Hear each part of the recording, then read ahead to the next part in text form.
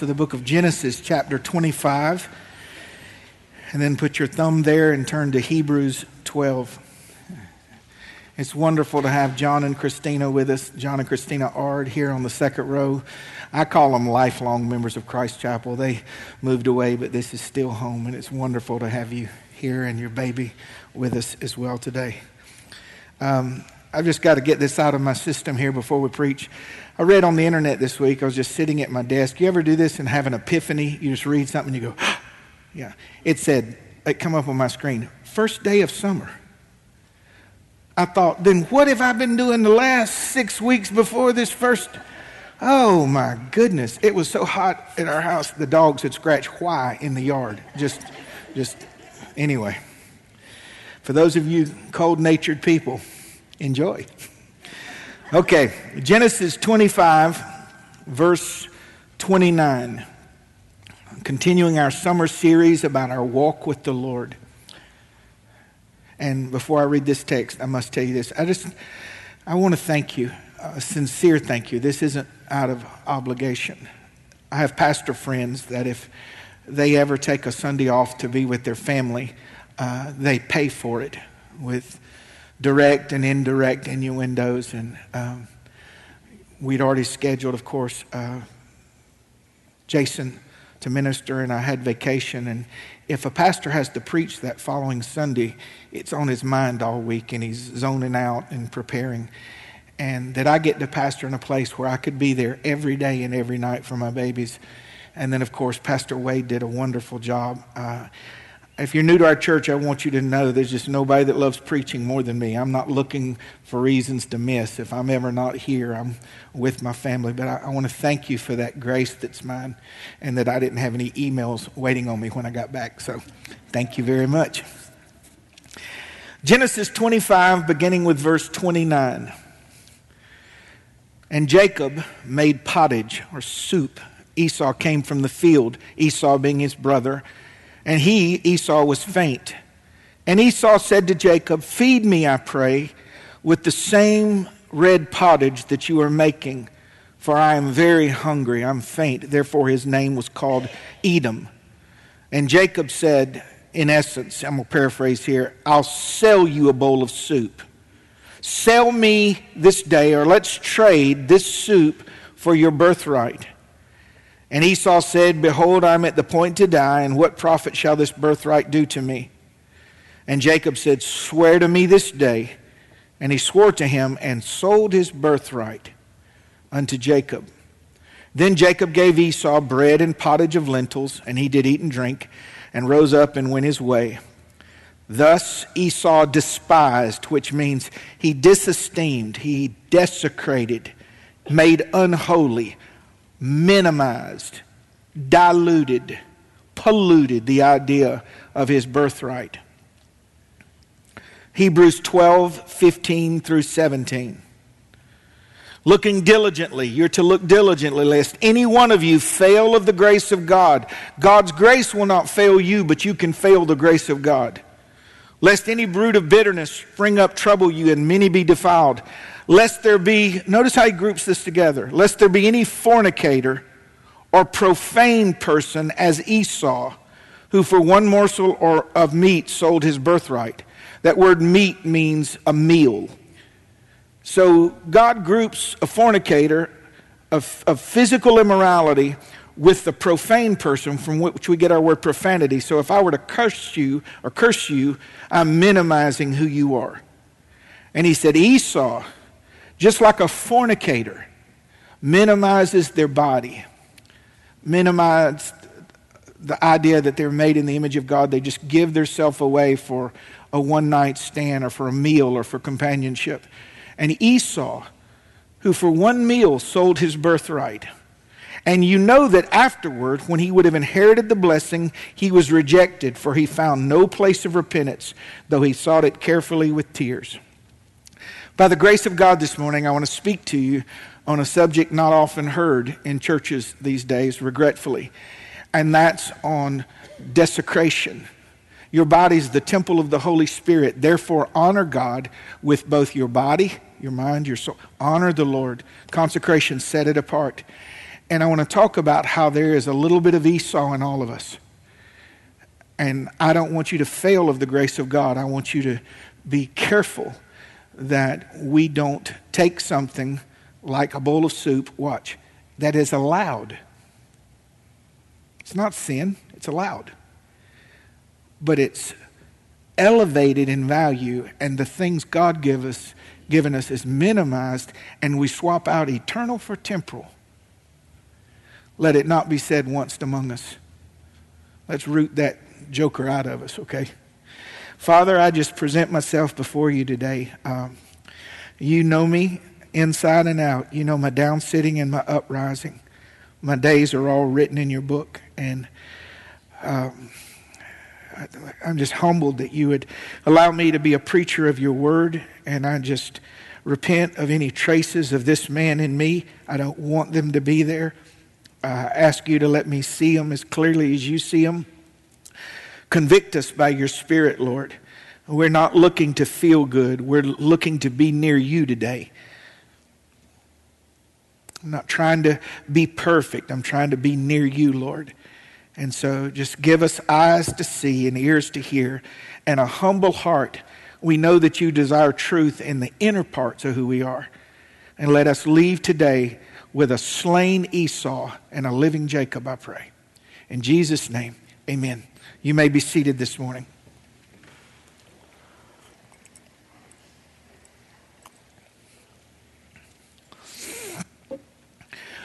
When I read a story about Esau, many things happen in my mind, but as a preacher, as a student, as a disciple, as someone that loves to hear good preaching, I wonder if many of the modern day contemporary preachers have ever read this story, because in their theology it always works out. God always covers, God always compensates. And let me tell you, the grace of God is limitless. There's forgiveness for sins when we repent and turn from them. But we'll find in the life of Esau that he was not repenting of his sin. His repentance, that the Bible says later, afterwards, he repented. He sought it with repentance, but there was no room found of him. He wasn't looking for forgiveness. He was looking for the birthright, the profit, the monetary profit. And that window and door closed. So what this teaches us is not that our sins can't be forgiven when we repent, but there are intentions and designs and blessings in the life of the believer, material last, spiritual first, that are forfeited by us maximizing or elevating, I should say, the value of things on this earth and minimizing the things in heaven. Who would sell a birthright that came with it the Father's blessing, twice the monetary value of any of the other kids, and the chance to be in the lineage of the coming Messiah for a bowl of soup? Hey, I've been pastoring a long time. I've been ministry 30 years. I've seen people sell out their walk with God for a lot less. Companionship over a cup of coffee, sexual pleasure, greed, monetary success. I'll talk to people. We're picking up, we're moving, we're going so-and-so. I said, have you found a church? No, we'll find one when we get there. And I go, what? Well, Pastor, you have to provide for your family. I know. I got to provide spiritually before I ever provide materially. And yes, I'm supposed to provide materially. So I just asked the question, how does one become an Esau? Your pastor's a very simple man, and I do things by line. And I just said, if I don't do what he did, or if I was not who he was, I may not end like he ends.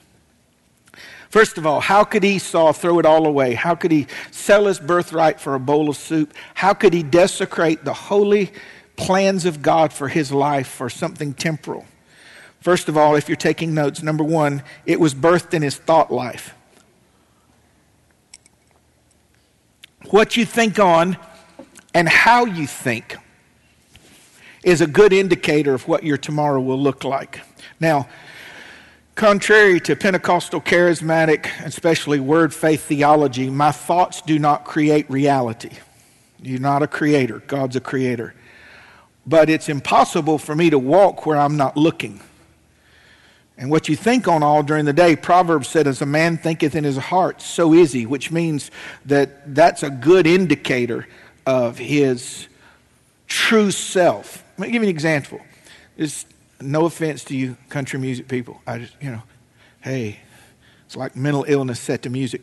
But you just play it all day, and he's acting single, she's acting single, and I'm drinking double.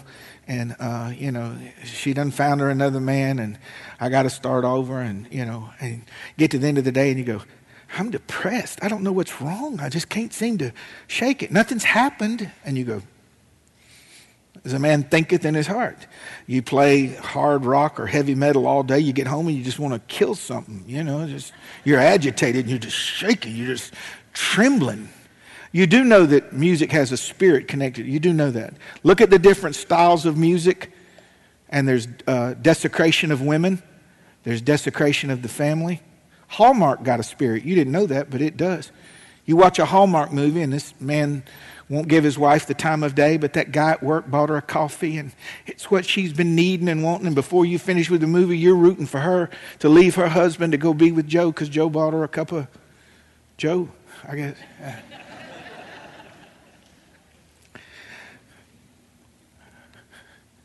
Whatsoever things are true, honest, pure, lovely, of a good report, if there be any virtue, if there be any praise, think on these things. Let Christ, His Word, fill your mind and heart. Now, without going into great detail, there's a book in the Apocrypha which is not accepted as divinely inspired, and I do not accept it as divinely inspired, but there are historical works that when men in the Bible and Christ refers to, or authors in the Bible refer to these books, it means that they at least gleaned history from them. Let me tell you one of the things about Esau that could be true historically. The Bible doesn't tell us, but it records it in history. That Esau and Jacob's father offered to send them away to learn the things of God from a priest. Let me see where that verse is. For those of you that would like to look it up. I got ahead of myself. That happens sometimes. Yashar 28:17. It said, Isaac sent Jacob to Shem and Eber's house to learn Jehovah's ways for 32 years, but Esau was not willing to go. What we know about him can be found not just in him selling his birthright, but what's not mentioned. No mention in the Bible of him loving the things of God. Jacob was a rascal, but he loved the Lord. See, God picked fights with Jacob. He didn't fight with Esau. Why? Because he knew what was in Jacob, and he would wrestle with him to bring it out. It's not that he was immoral. It's that he was base. He was just earthly. The here and now. There was nothing to wrestle out of him by God. Where were the things of God in Esau's priorities? No mention of them. Where were the people of God in his preferences? No mention of them. How did the promises of God measure up to him, with him against the pleasures of this world? What was his daily and described leanings in the Scripture? Temporal or eternal? Comfort or cause? Pleasures or purpose? Was he controlled by the impulses of the flesh or divine impulses of the Spirit? Esau was a fleshly man. And see, we're in such a sexually charged, sexually inundated society that when we hear anything about being tempted or carnality, the carnal man, we think sex. No, it means flesh. What flesh wants in the moment. Flesh always screams louder than the Spirit. The Spirit is soft. Still small voice. The flesh says, that, now, that soup, that person, that job, that car, that house. I want that. Emphasis on I and that. How do I know if something's the flesh? It always says now. The flesh doesn't say 2 weeks ago, 2 weeks from tomorrow, I'm going to eat a rack of ribs. It's always at lunch. And I might even get an early lunch. I'm going to get a rack of ribs. So what's your thought life? Let me summarize this first point. You may not be doing immoral things, but if your thought life is base, by base I mean now, temporal, earthly, common, and your affections aren't on things above, you will eventually start to swap out eternal riches for temporal trinkets because God is not primary in your thoughts. See, when you walk with the Lord and the older you get in the Lord, you realize the closer you are to heaven, and there's nothing in this world you can carry with you. And, you know, the world is like the little 2-year-old. The world without a God mind, a God heart, God-centered. You give the 2-year-old a $150 present, and they're in the floor playing with the bubble wrap. And you go, I paid $150 for that. It wasn't on sale. And you're just playing with bubble wrap. That's what the world does. Temporal things pop in little bubbles when God says, these things, this birthright I have for you, and we'll get to this in just a moment. It's going to get really, I believe, good if you're a student of the Word here. These things God has for you. Mama, you told me the other day, eye hath not seen, ear hath not heard, neither has it entered into the heart of man the things that God hath prepared for them that love him. But God's revealing them unto us by his Spirit. Don't swap out anything eternal for something temporal. You lose. I don't care how it's packaged, how it's presented, you lose. And if God's blessed you with material things, wonderful. But understand, that's the bubble wrap. The eternal riches are invisible. The eternal riches are invisible. Number 2, this is where the meat of the message is this morning. How could Esau throw it all away, desecrating the holy in his life? You'll find it in his words. The Bible tells us in Matthew 12, out of the abundance of the heart, the mouth speaks. All I have to do is listen to your words. If I'm around you long enough, just listen. If you want to know who someone is, just listen. Just listen. It'll come out in their words. Okay, keep your Bible open to Genesis chapter 25. I want you all to turn there. We'll be on. Can we put that on the screen, guys? Genesis 25:30. And I'm going to go through these quickly. He was a man governed by his appetites. Let's look at his words. Genesis 25:30. Feed me, I pray you, with that same red pottage. Now, there's nothing wrong with eating a meal, but watch this. If this is pattern, then you'll see problem. If this is pattern in your life, you'll see problem. Immediate desires, specific desires, desperate desires, consuming desires. Feed me, I pray you. Only time I ever remember reading Esau saying pray about anything. He's like, I'm begging you, feed me that. Don't you think it's strange, or do you find it strange, that Christ, when he said, if you want to come after me, if you want to walk with me, to follow me, walk beside me, the first thing you have to do is deny yourself. That's the first step. You can't get past that, you don't walk with God. And our series is about walking with God. If you're controlled with, hey, that smells good, that looks good, that feels good, I want that, I need that, I must have that. If that's a controlling lust, it doesn't have to be over immoral things to be base.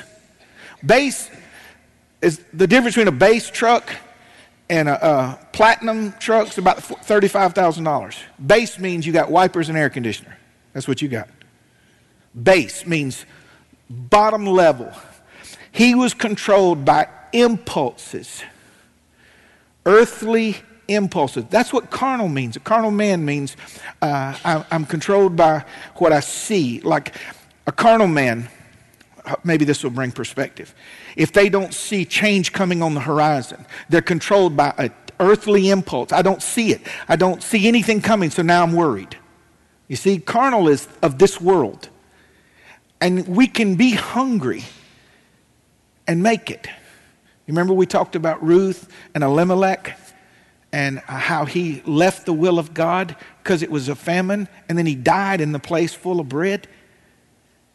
We can't be controlled. You've got to learn to tell yourself no. That's where fasting comes in.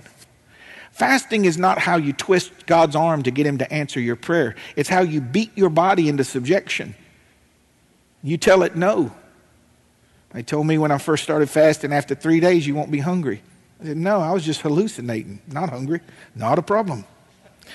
You tell your flesh no, no, no, so that when the big things come, you can tell them no. If you can't tell soup no, you won't tell your body no when it yearns for sex outside of marriage, before marriage, or with someone else while you're married. You've got to attack that base nature. He said, feed me, I pray you, with that same red pottage. He was a man governed by feelings, for I am faint. So here he is he's a woodsman, he's a hunter, he's a warrior, and he is making decisions based on his feelings. Now, we all have feelings. Okay. Some of us are more sensitive than others. This is not a message about that, but listen to me. We do not base decisions on feelings, ever. Ever. It's on facts and on information. I am faint. Well, yeah, but that doesn't have anything to do with the decision. And if you're controlled by feelings, if the feeling's strong enough, listen to your pastor. Listen to old Brother John this morning. If the feelings are strong enough, you can justify anything. Your feelings will deceive you. He was a man that didn't flee temptation. He said, I am hungry. And listen to what Jacob said to him. Sell me this day your birthright. Why didn't he just run? Why didn't he say, are you insane? Do you notice what he didn't do? I am hungry. I am starving. That soup smells so good. I pray you, would you give me a bowl of soup? Yeah, give me the most valuable thing in your life today and in the years to come. Why was there not an attack? Why didn't he just whip him? Sometimes you just need to whip your brother. It's okay. It's in the Bible. Why couldn't he just whip him right there or run? Why? Because he was not in the habit of casting down vain thoughts that vaunt themselves against the knowledge of God. And when you entertain foolish offers, you will eventually succumb to foolish decisions. Sell me your birthright. Well, Brother John, what are you trying to say? Flee youthful lust. Not negotiate, not consider, not postpone, not rework it, rewire it. Run. I tell new Christians all the time, the secret to a holy life in those early years is distance. Now, don't trust willpower. Willpower works until it doesn't work. Not willpower. Willpower will. Anybody else will witness? Y'all are so quiet this morning. Willpower does not work. Anybody else besides me? I mean, it works until it doesn't. Distance. Run. Flee opportunities like that. If you're married and someone at the bank makes you feel alive or young, get another bank. Get another office. Now, I'm being serious. We play around it. We fool around it. We like to be near it because we're not going to partake. Do you know there's a 0% chance of me getting shot in Atlanta this morning?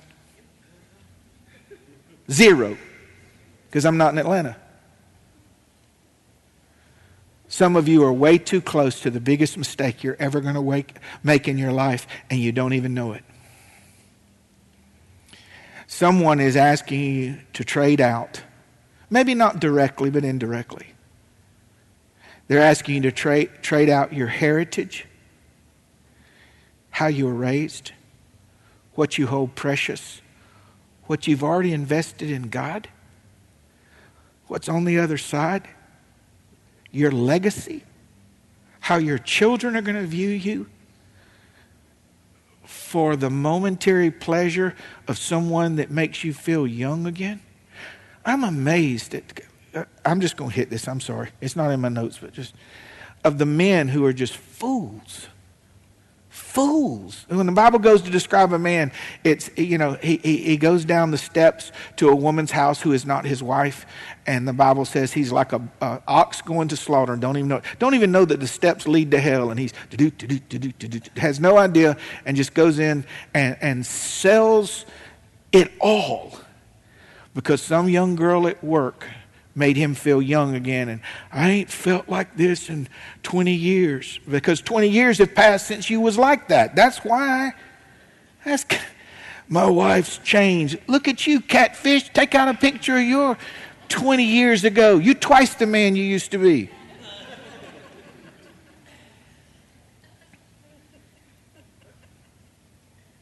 Fools. Selling out who they're supposed to be.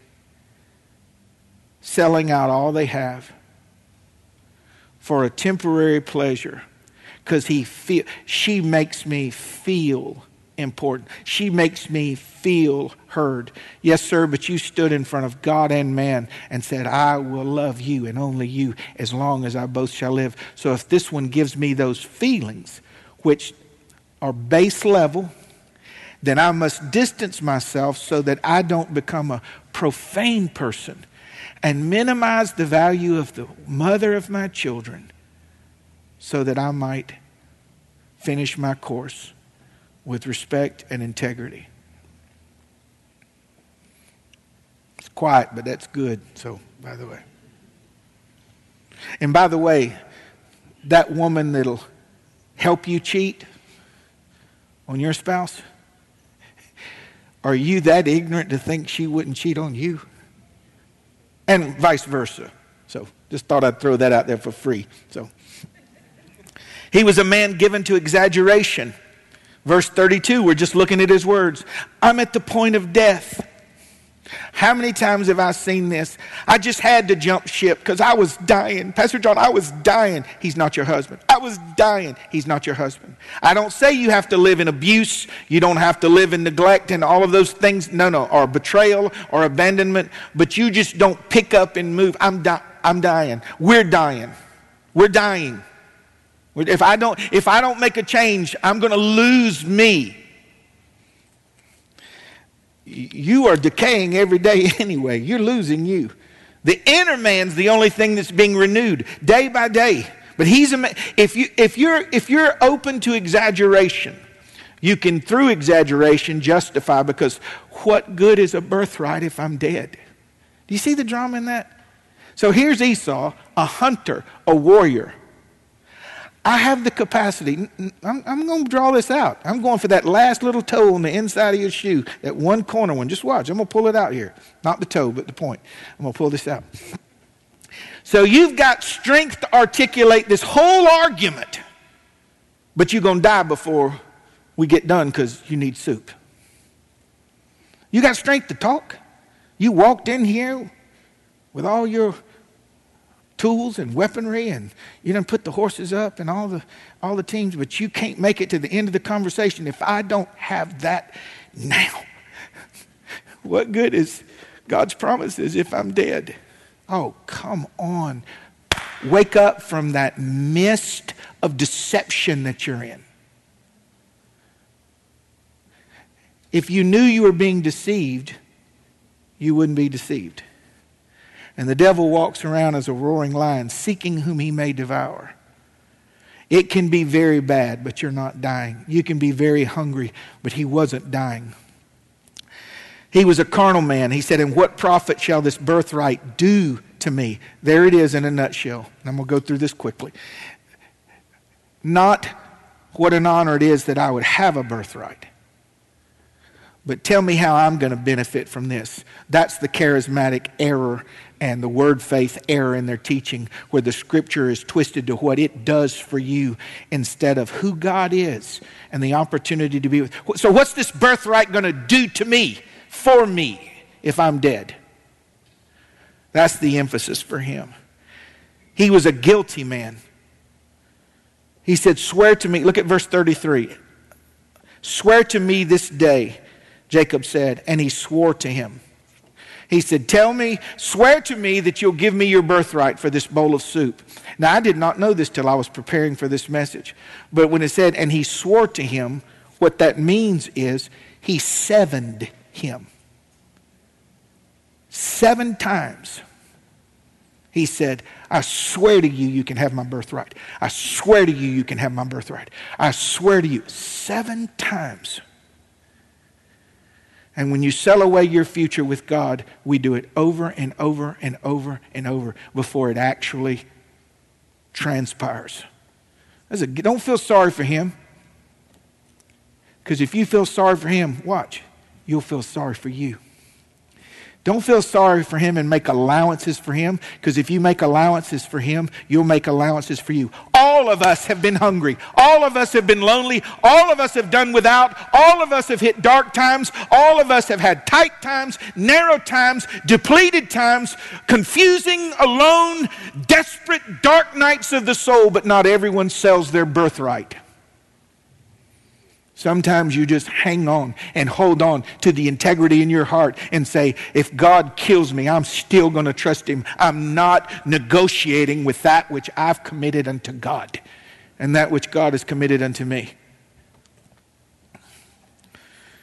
He was a foolish man. He sold his birthright to Jacob. He was a hard man. Look at verse 34. This you'll look over it if you don't catch this.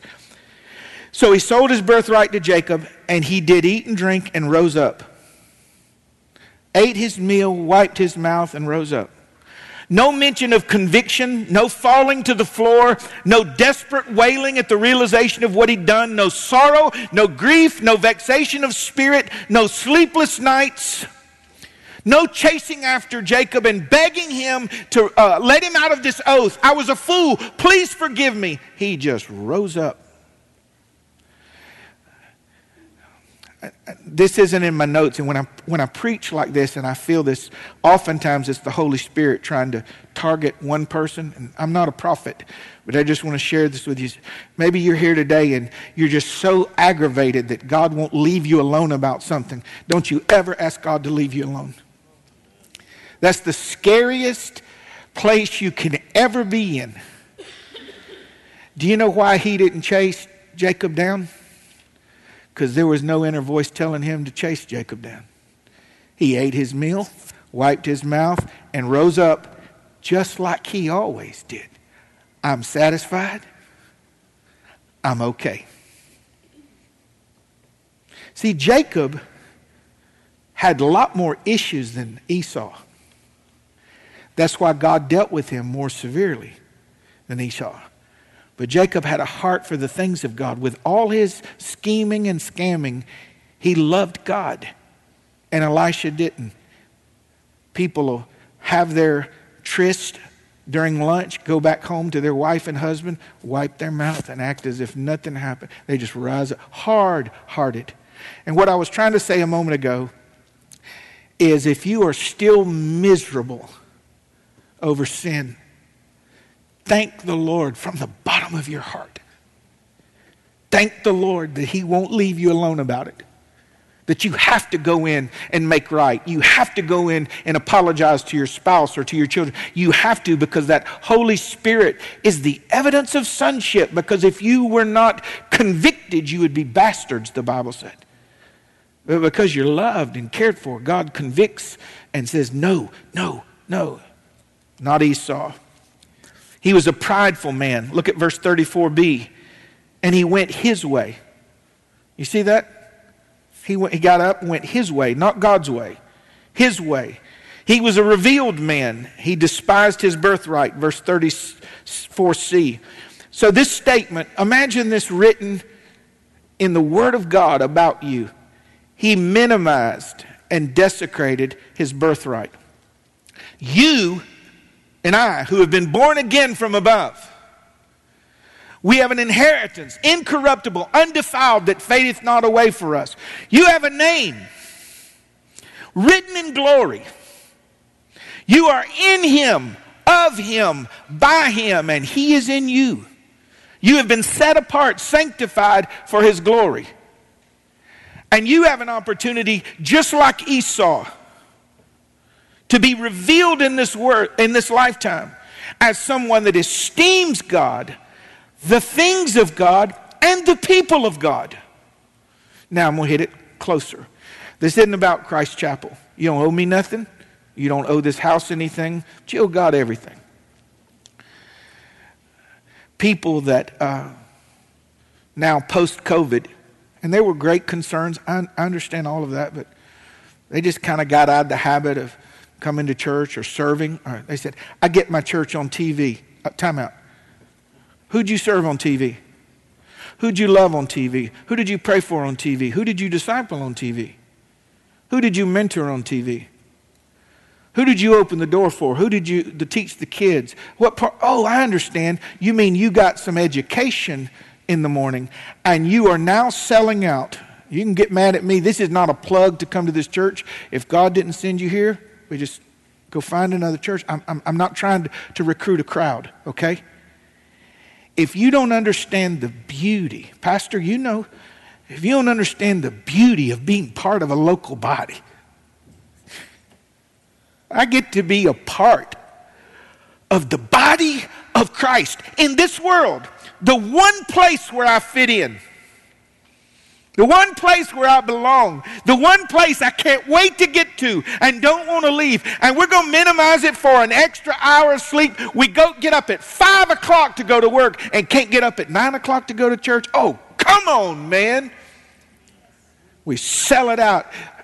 Tell the truth. It's so good for you. Who's just tired? In your bones tired? Besides me. My eyes ain't even open yet. 2 Mountain Diet Dews and it's still not open. Tired. The world's run by tired people.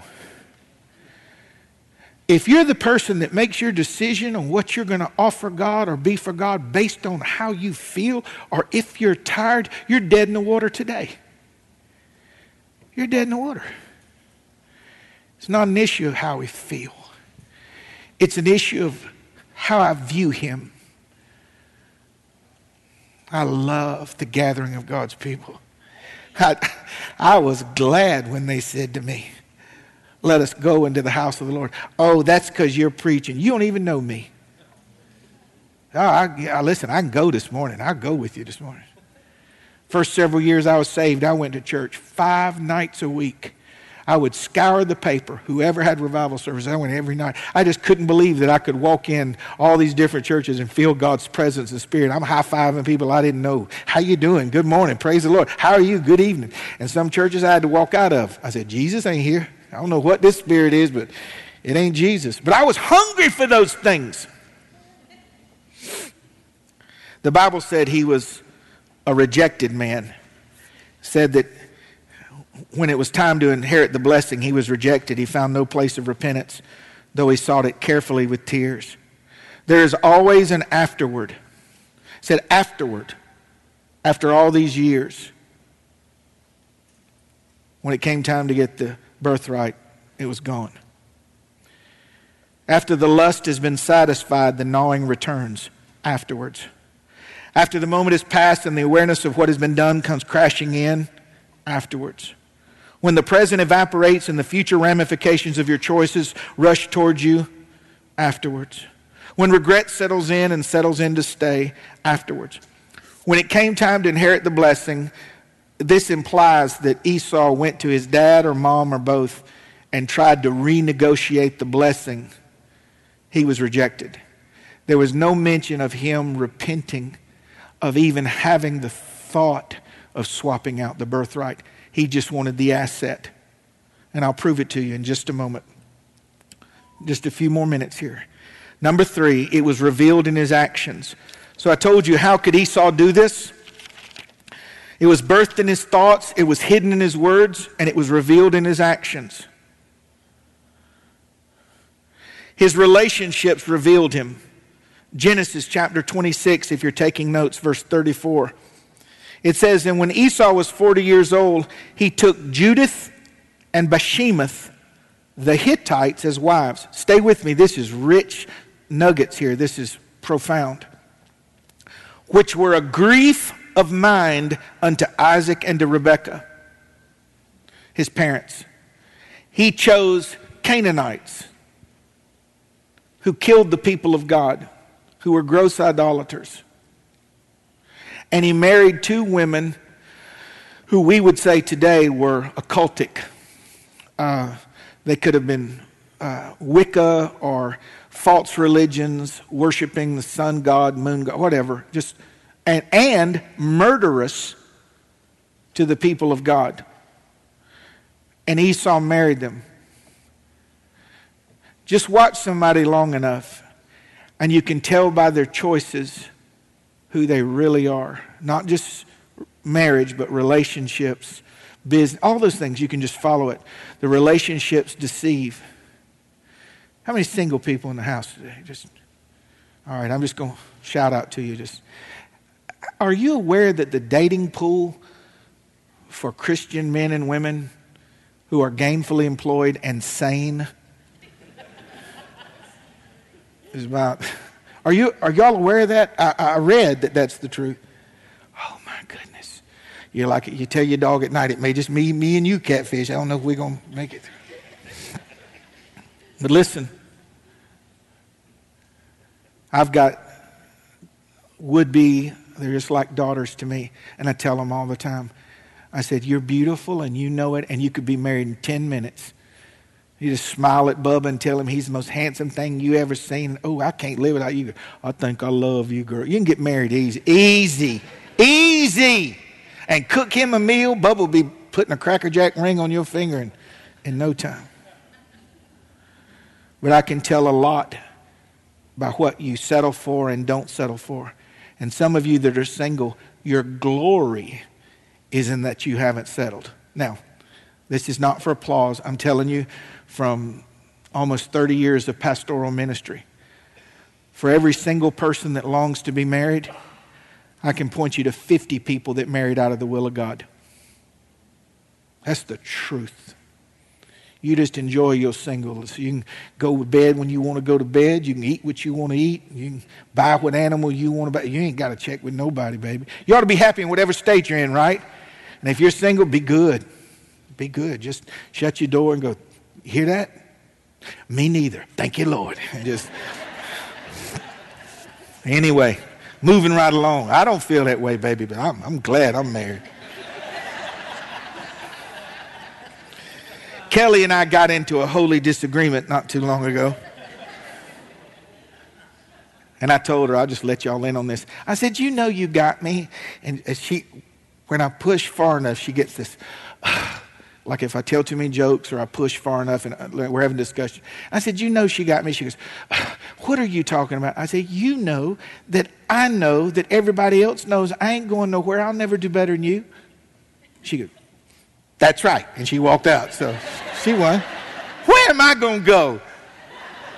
All you old... I know what I was going to tell you. All you old guys flirting around these young girls makes you feel alive. You better start dating somebody that knows what a stroke looks like. So you don't need to feel alive. You need to know somebody to know how to throw you on the ground and put something under your tongue and keep you alive. That's what I was going to say a minute ago and I forgot. Yeah. Anyway. All right. On that note, Brooke, would you come, please? So at 40, he married out of the will of God. Now listen to this in Genesis 27. If you'll pay careful attention here, this is the drawstring that wraps it all together, okay? But you have to focus on this because they're hidden, really. There's not a lot of fanfare made about them. He hated Jacob because of the blessing his father blessed him with. And Esau said in his heart, when the days of my father's mourning are over, I'm going to kill Jacob. What? Your plans. I can tell who you are by your relationships, and I can tell who you are by your plans. When all you talk about is where you're going to be in the business world, I can tell who you are. When all you talk about is temporal things, I can tell you're a temporal person. What are your plans? He said, I'm going to kill him. Well, he had rage in his heart, murder in his heart. The dishonoring of his parents would tell me what I needed to know about him. Listen to this. Genesis 28, 8 and 9. And Esau, when he saw that marrying the daughters of Canaan displeased his father, He went and took the daughter of Ishmael's brothers, the daughter of Ishmael's son as a wife. What? Ishmael, Abraham's big mistake. He said, oh, if those two made you mad, I'm going to go get Ishmael's son's daughter and marry her. You can be offended at me or not. Christ is at the door, and I'm responsible for your soul. I'm responsible. Sitting there, a woman marrying another woman. You're both supposed to be Christians, and putting it on Facebook, and all these other Christians chiming in and saying, oh, so happy for you. You're beautiful. That's perverse. That's perverse. You left your wife to marry somebody else just because she didn't do it for you. That's perverse. That's perverse. And here he is. Somebody, wasn't there a friend nearby? Said, don't do that. Esau. He didn't marry her because he loved her. You know how base he was? This wasn't about satisfying an urge. This was a sexual urge. This was about satisfying a carnal, immature. I'm going to grind it in my mom and dad's face. I don't even like the girl.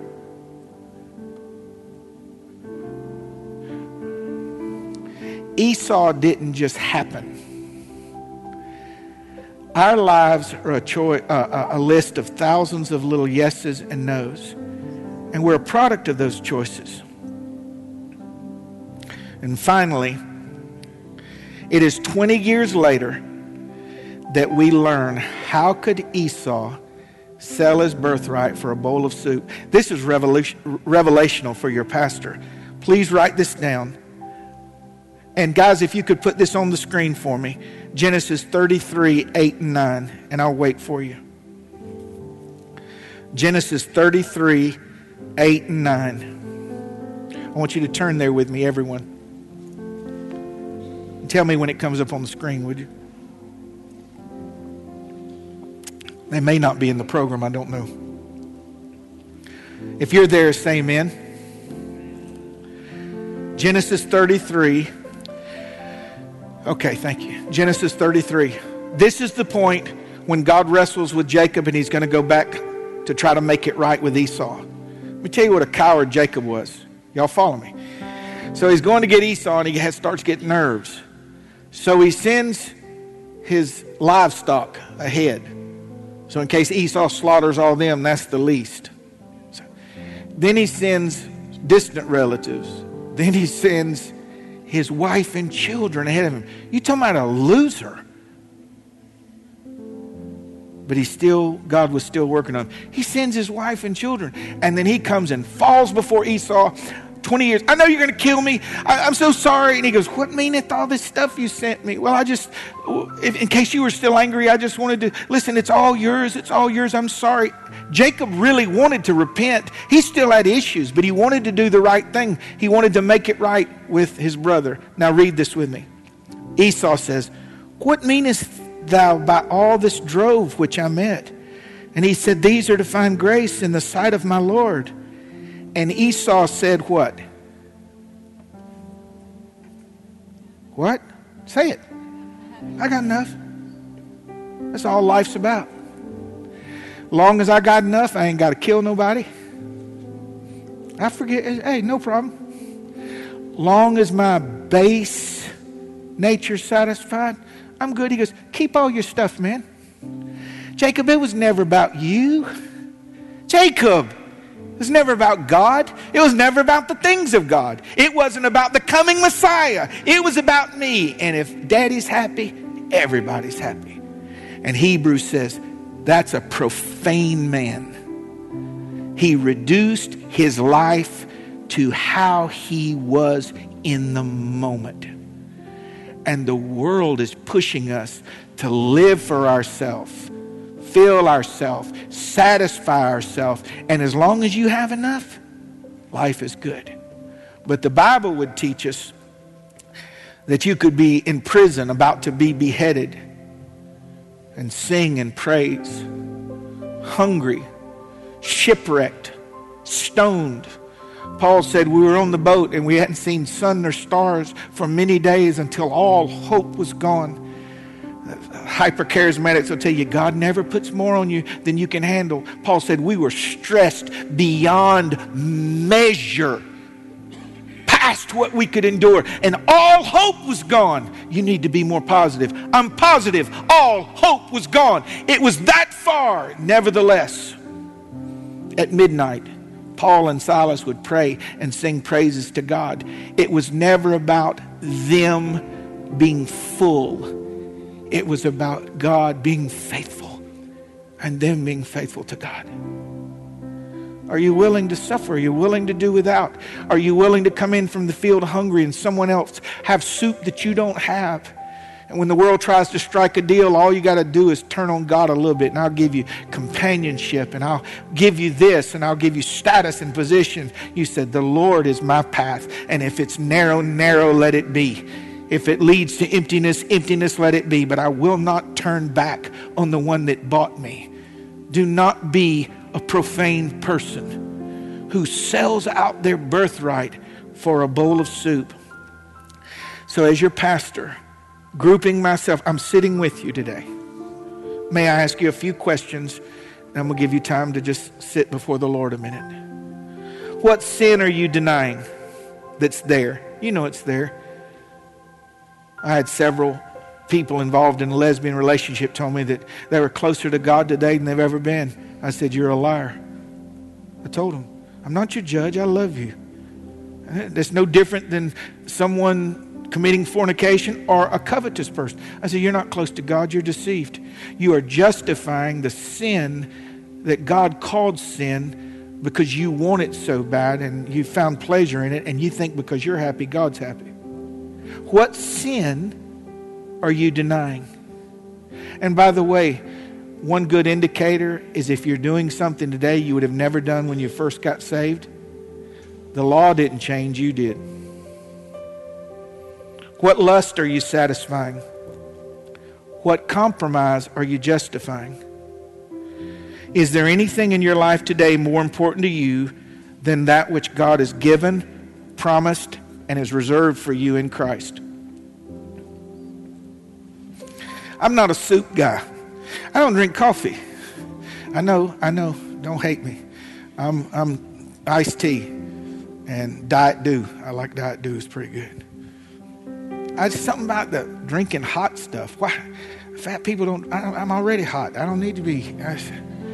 Just drinks.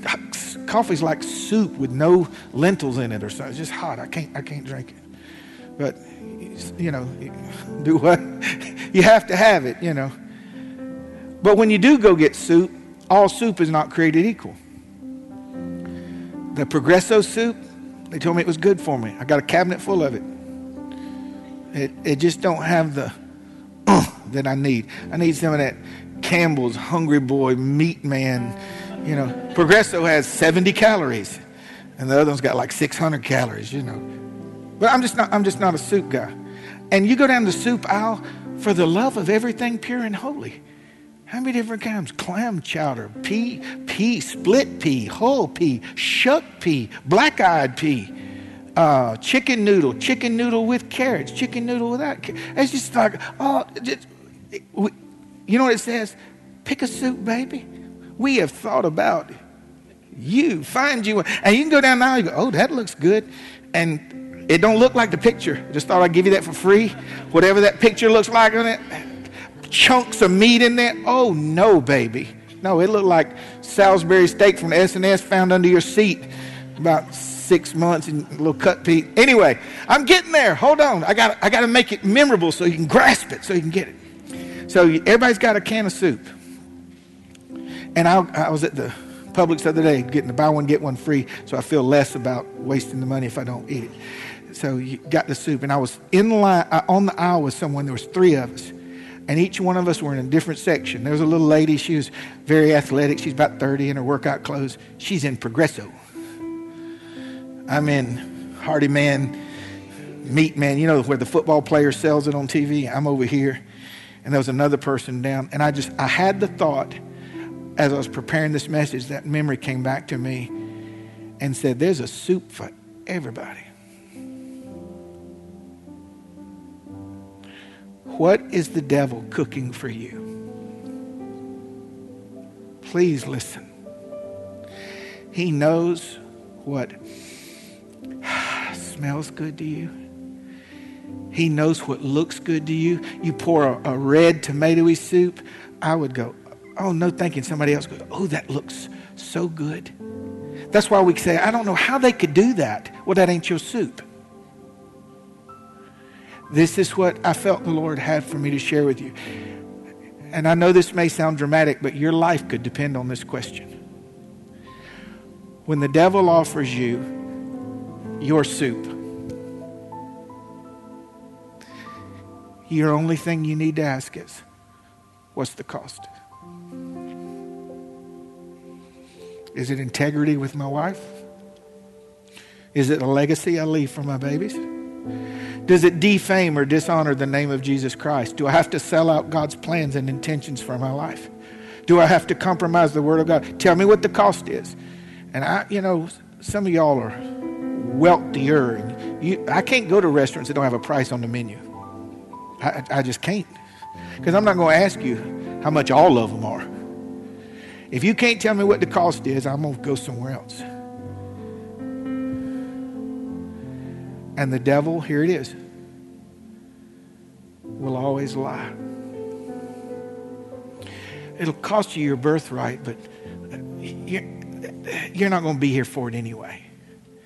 Heaven may not really be there. It's just whatever. I know there was a lot to take in today. But Esau's are everywhere. They're not immoral. They're just not godly.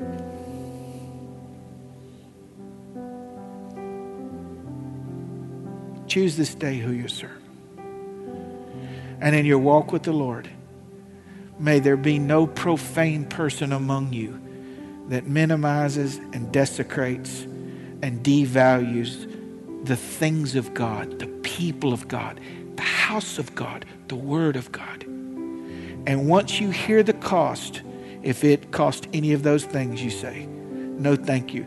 Deny yourself and follow Jesus. Final words. I don't know what's going to be served at the marriage supper of the Lamb. I know we're going to take communion. Have you thought of that lately? When he says, this is my body that's broke for you. I've not drank of the cup since I drank here and I waited on you. What if, the Bible doesn't tell us this, and I doubt it will be. What if it's soup? And your mind goes back to what the world offered. And you don't have to wipe the stain of earthly soup off your mouth to take. Heaven is this close. Christ is this close. Be wise as a serpent, harmless as a dove. Would you bow your heads this morning? And I just want you to sit and kind of dialogue in the chamber of your heart with the Lord. What I like to do is I don't just think the thought. I'll say it out loud just enough for me to hear myself. No one else has to hear. And I'll say, God, and I'll talk to him about that thing.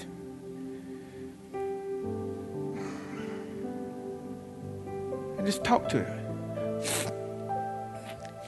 I may not be drinking the soup, but I'm sitting beside it.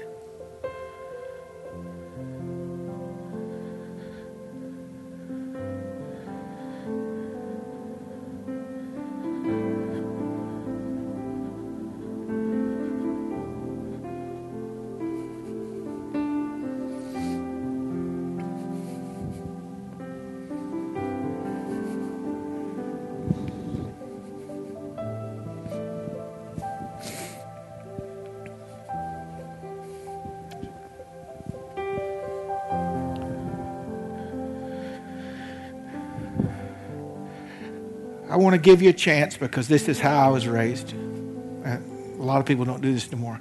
I loved it. When I visit churches, I do it every time. When I'm convicted of sin privately, I repent. There, in the car, in the store, at home, in the driveway, near the chickens, I stop and I repent. if there's something you're convicted about, I want to invite you just to come stand at the front. It won't take 30 seconds. What's that do, John? It assaults my pride. It says, I don't care what you think, I care about what God thinks. And I'm convicted this morning, and it's none of your business what it is, but it is God's business. And I want to publicly repent of that. And it could be everything from just being close to something to in something. And if that's you, I want you to just come stand around the front with me today. With me today. I just don't want any profane part in me. I don't want any profane part in me, Lord.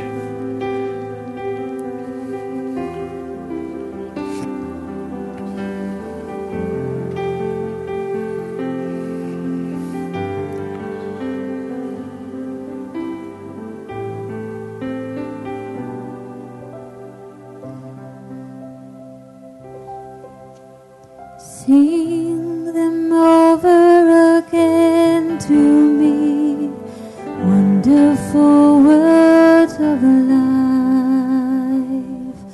Let me more of your beauty see, wonderful words of life. Words of life and beauty, teach me faith and duty, beautiful words, wonderful words, wonderful words of life, beautiful words, wonderful words, wonderful words of life.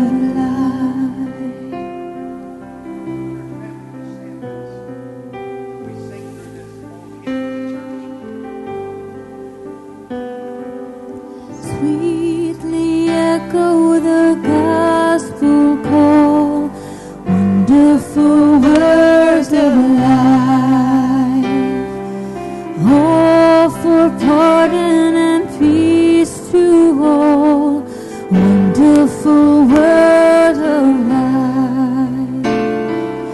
Jesus, only Savior, sanctify forever,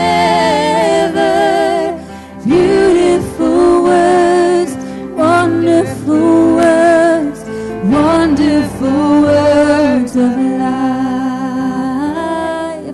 beautiful words, wonderful words, wonderful words of life. Quay, good to see you. Come here, come here. Y'all welcome my friend Quay up here.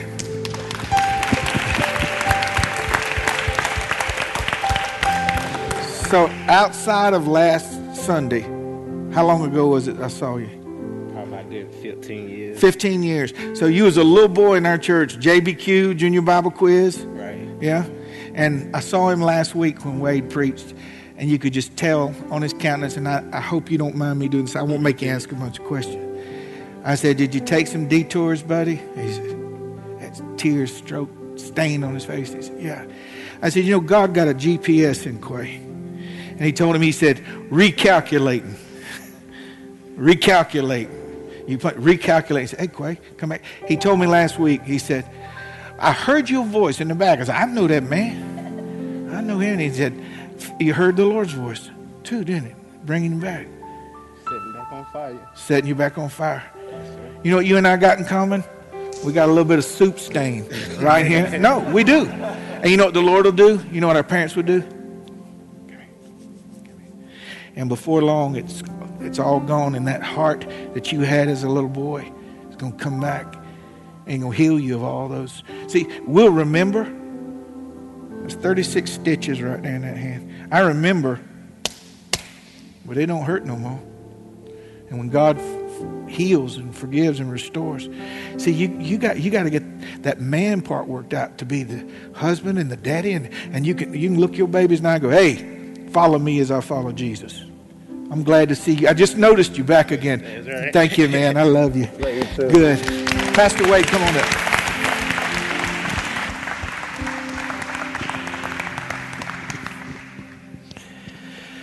What a sobering reminder of the inheritance that we have in Christ. Amen. The beauty of that inheritance. But how easily we can throw it away.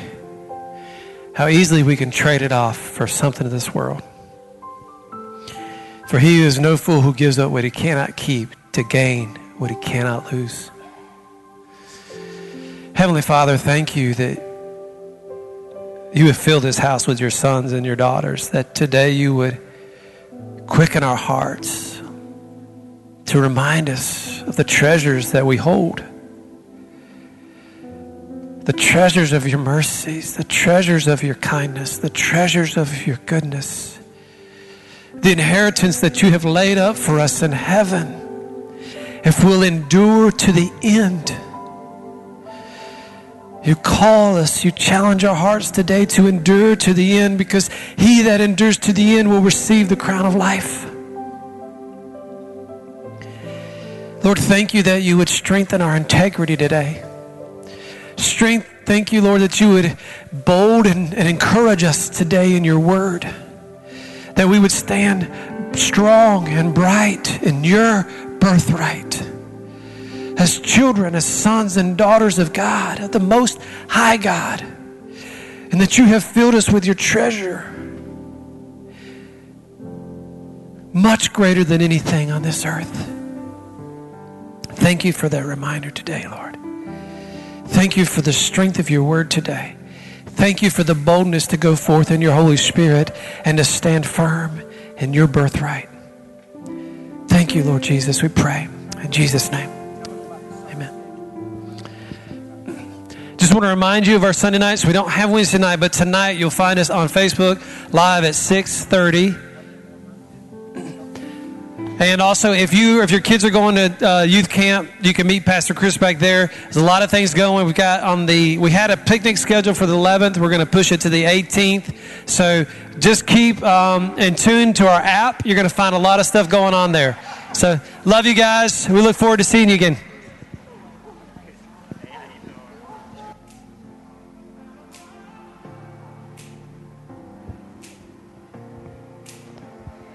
I've had good days, I've had bad days.